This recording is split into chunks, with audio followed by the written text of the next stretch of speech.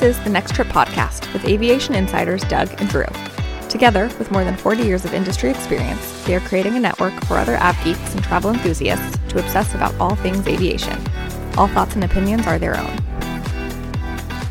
Good day, everyone, and welcome to the Next Trip Christmas bonus episode. Drew and I wanted to thank you, our listeners, for hanging out with us this year. Yeah, welcome to our Christmas extra section, which is what we call an extra flight in the airlines, an extra flight that's not on schedule.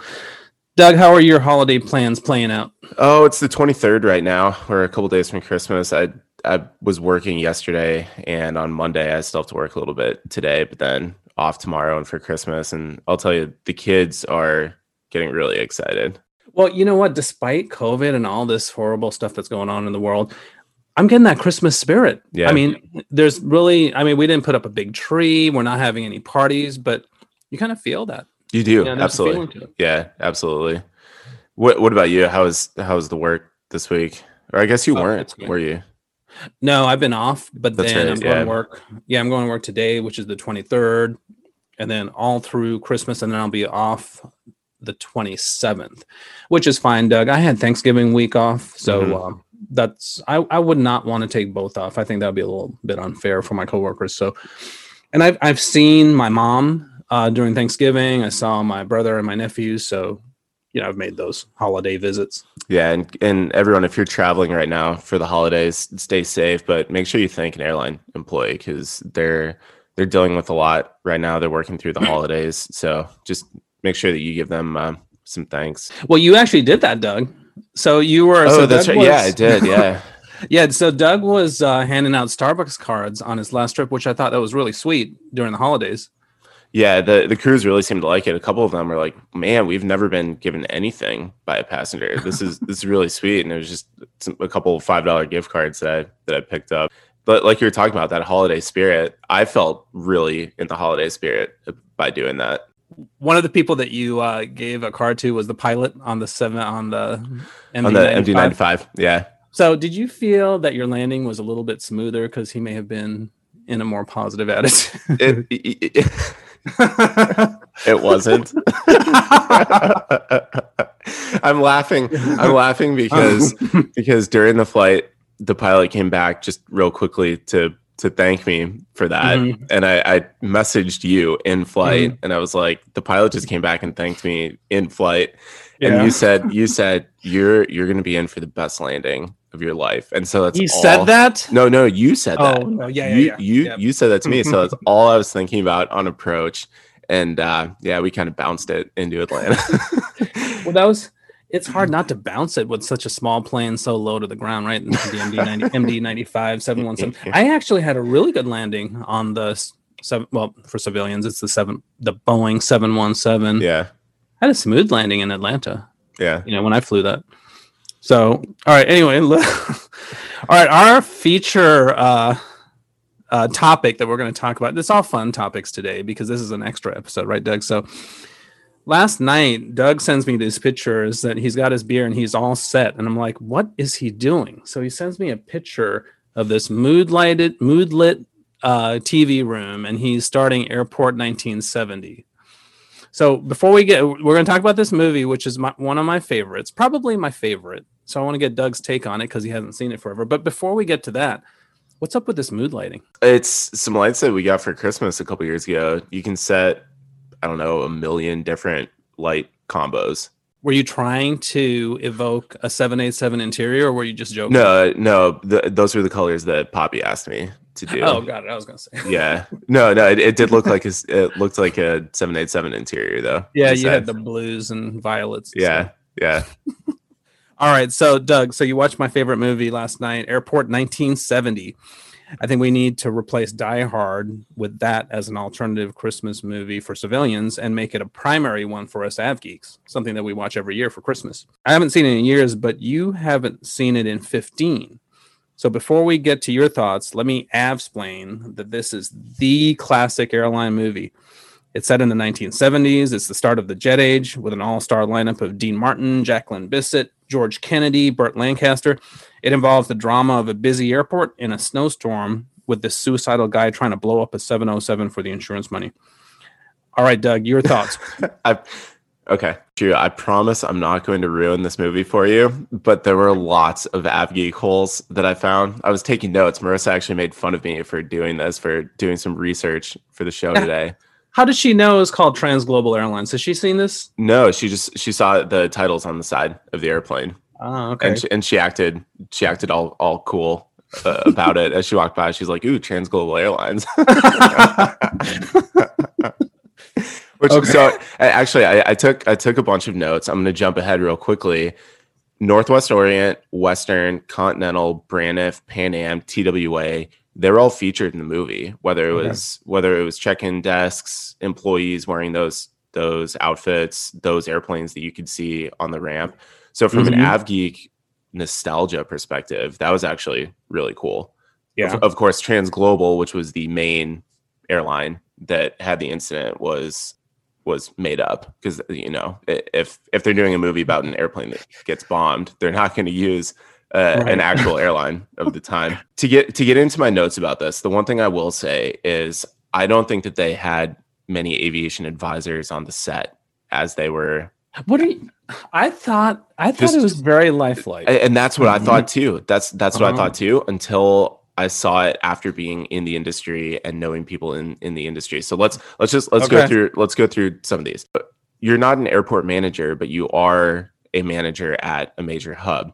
Do you have a fireplace room with like dark wood, leather chairs, and a bunch of books? Oh no, come on. So that was their, what did they call it? The Ambassadors Club or something? That was their club. It must have been, yeah. But it was like right outside the airport manager's door. So even if it was the airline lot, that's realistic. So they had a fireplace. So he was invited into that airline lounge by the airline person.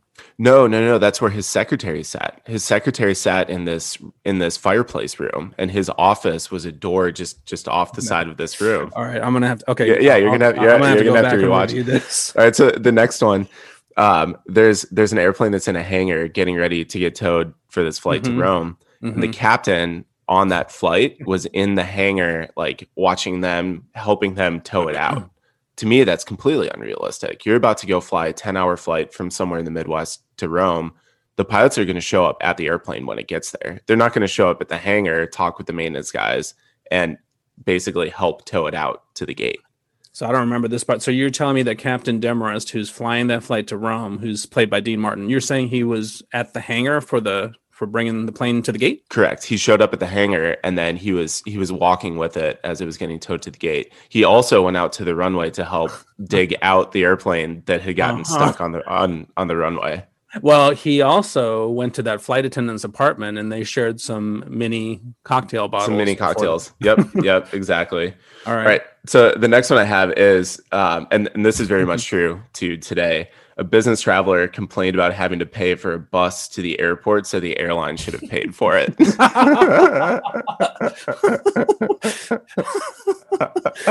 Wasn't that because they were upset about the delays? Yeah, they were upset about the delays, but I was like, this is perfect.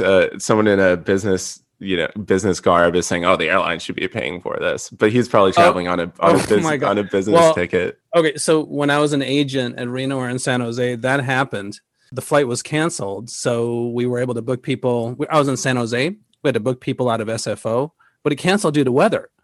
So I said, "Hey, we can book you out of SFO, but you'd have to get there because it's weather." And he was like, "No, well, you got to pay for it. That's the cost of doing business." All right, go ahead. All right, so the next one, the airline delayed the flight due to the status of the roads and ground transportation. That today that would have been like, oh, well, you should have allowed extra time to get there. What, the roads were bad? So they delayed the flight because they said passengers aren't here yet. Okay, well, that's not bad. Okay, so this is probably my biggest question, and you said this in the info about the movie, that this person bought life insurance for the flight. Yeah, he bought the life insurance at a giant booth at the airport. So imagine, and there were people in line buying life insurance. Imagine how uncomfortable you would feel to fly today if there was a giant booth at the airport selling life insurance before you get on the airplane. I know, but that's not necessarily inaccurate. So that was a thing. Oh yeah. Okay. Yeah. Even I'm not making fun of it from that standpoint, but like, everyone, just think if you showed up at the airport and instead of CNBC store, there's a life insurance booth. Insurance. Yeah. No, they had that. All right. Yeah, I don't know. Maybe they were also buying trip insurance in case something happened on their trip. Yeah. That could be. Yeah. All right. The next one, the captain made a comment to one of the gate agents saying, "I've had both engines running for the last 15 minutes. We need to finish boarding this airplane." So two of the wing engines were running at the gate while they were boarding. Now, I know that you can start the engines as you're pushing back, things like that, but that just seemed like an inaccuracy to me. You wouldn't have both, you wouldn't have you wouldn't have the engines running unless the APU wasn't working. You'd have one engine running. Yeah. Well, no, you probably would have had ground power. You probably wouldn't have had an engine running because there are people walking around downstairs. That's why you really have to wait until you're getting pushed back to start the engine. Yeah, we'll have to look. Okay, so yeah, you're raising a lot of issues here that we have to look into. Because did the 707 have an APU? I'm pretty sure it did. I'm sure it did, but I couldn't tell you. But I can tell you the jetways, they were just starting to have jetways. So I don't know if they had ground power and PC air. Possibly not. Yeah, we'll have to look into that. Another one that I found really funny is all passengers were intently watching the safety briefing and smiling and laughing along. Today, people are watching things on their phones. They're reading their books. They're just not paying attention. And I'm sure that probably was accurate from the time. Oh yeah, because you only flew like once a year. Yeah, but this is a 50-year-old movie, and so just seeing the differences from the era then to now was interesting. Did you like how everyone was dressed in suits? Oh, absolutely, I did. Yeah, I mean, I usually try and throw a shirt and tie on when I'm traveling for business. So I enjoy doing that. This was correct. They were traveling 33,000 feet, and they were flying eastbound. So you fly at odd levels when you're eastbound. So they did get that correct. Right after takeoff, the captain was smoking a pipe. Just very casually, and I'm sure that was a thing. Again, this is just the difference between 1970 and 2020. They show this wide angle of the first class cabin, which was like domestic first class of today, basically just big recliner seats, not lay flat or anything. And there was this giant shrimp cocktail on a trolley. I don't remember that. And they were handing out like with tongs this like beautiful like you would have like you would have at a restaurant. And this is not inaccurate. Like this is what the service was like back then. It was just crazy to see. So they were doing that, and then later on they said we're going to delay serving dinner. So this wasn't even the dinner. This was just the appetizer that they were handing out to the passengers. Then from another passenger experience standpoint, there was glassware in coach. All the passengers were drinking glass. Oh yeah, I remember that. Drinks with glass. Yep. Yeah. Coming back to this bus service, so the businessman who was talking about the bus, that topic came up multiple times throughout the movie. Not his bus, but talking about other buses coming in with passengers who had gotten screened somewhere. You and I have talked about this, that we think the bus service in the next decade might start to replace some of these small regional commuter flights. routes. What's old is new again. That's right. They were doing this back then. Okay, so now that you're mentioning that, a lot of those people did take a bus because there was not a huge regional network. Correct. So was this Chicago? I think it was an airport in Chicago. It was Lincoln International Airport. I don't think we ever knew where it was.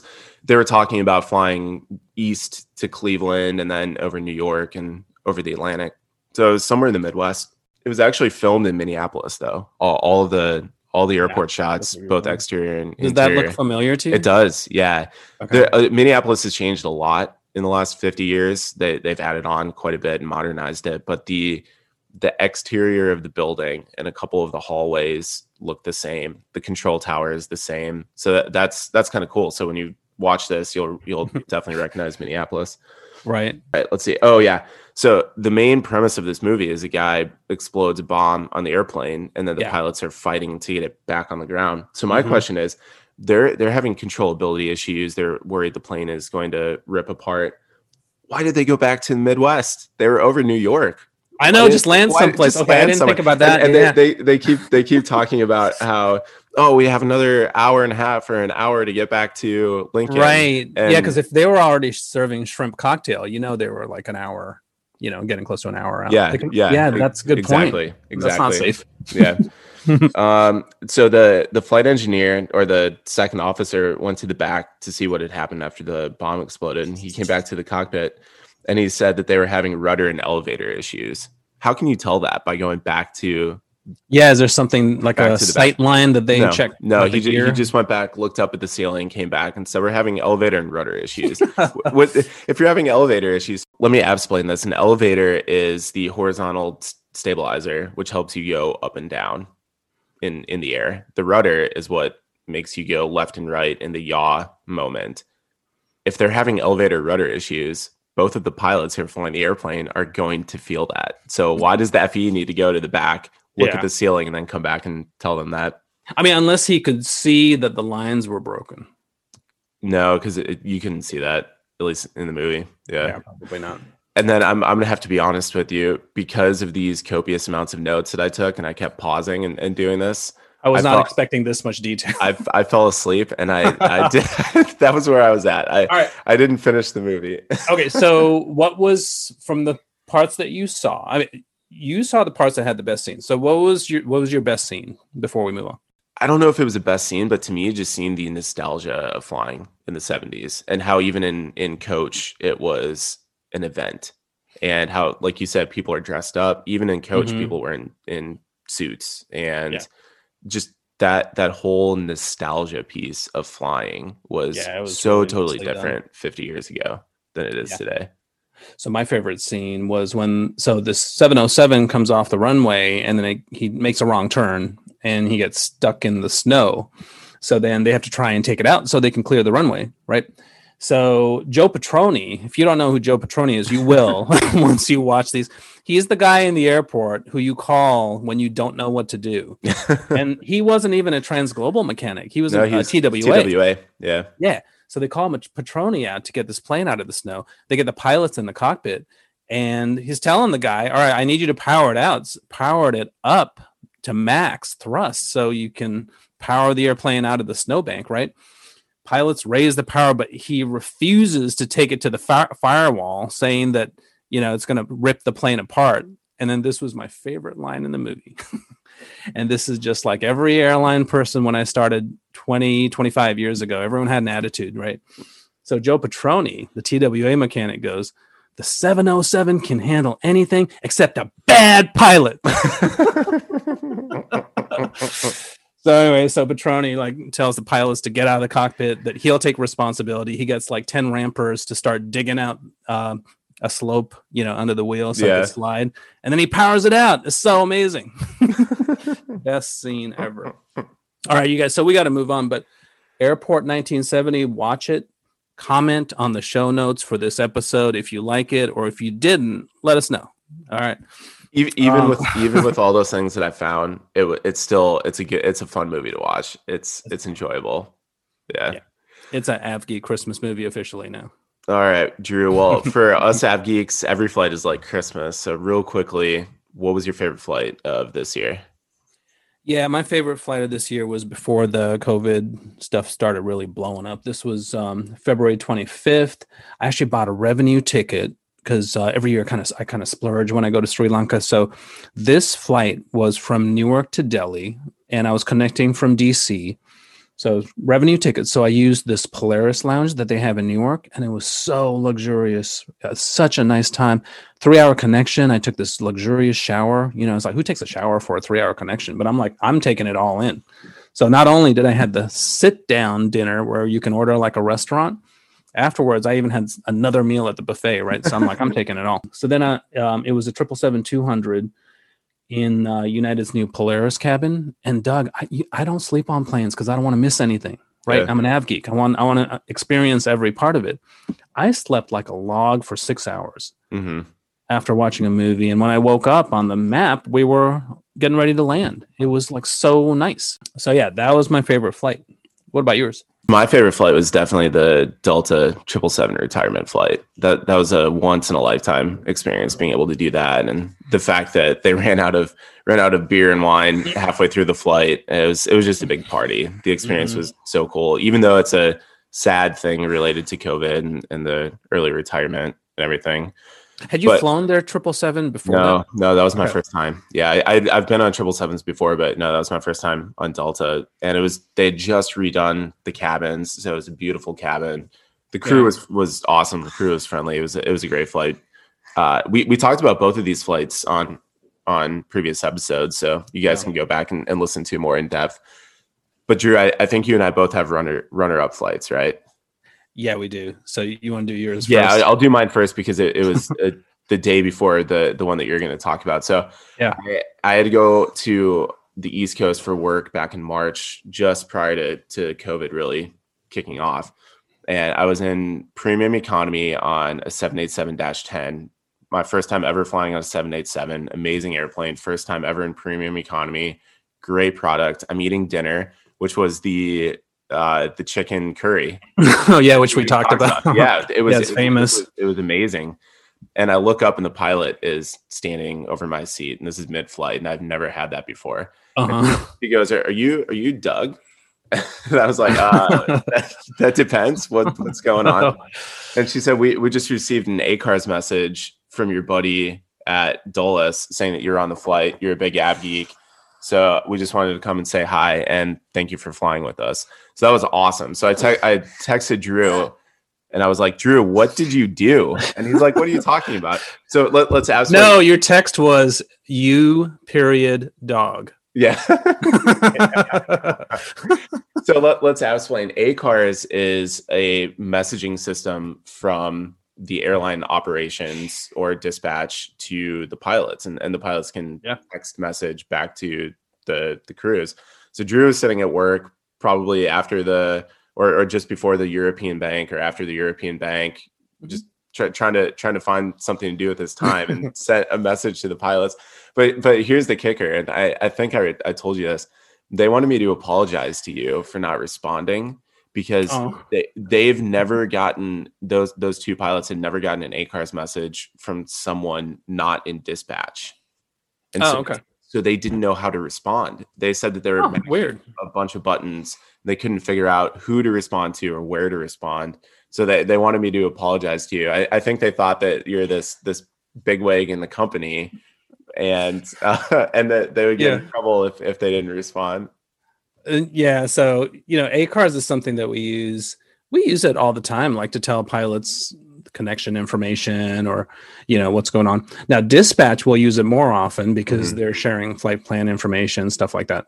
So we don't use it as much, but no, I didn't expect them to take you and haul you up into so you were in premium plus. Premium plus. Yeah. And they moved you up to Polaris, which was cool. I didn't ask them to do anything. I just say hi. And they also they brought me an ice cream sundae. Which the other passengers at this point probably were wondering, like, who is this guy? What in the world is going on? Yeah, I was so embarrassed, but it was so awesome at the same time. Yeah. All right, so you got to Newark, and then so this is, I think, one of our mutual favorite flights, right? Yeah, absolutely. So the next day, I meet Doug in Newark. Now, long story short, we didn't really rant about this flight because COVID was blowing up, and we really didn't want to share a happy, fun story right in the middle of all this, really bad news.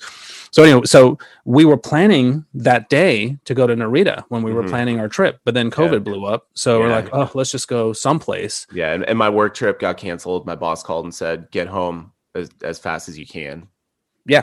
So we flew a 787-10 from New York to LAX, and oh my God, it was so much fun. We got seats together. We watched movies. We were drinking old fashions. And to be honest, the service was very much like an international flight. Oh, it absolutely was. Yeah.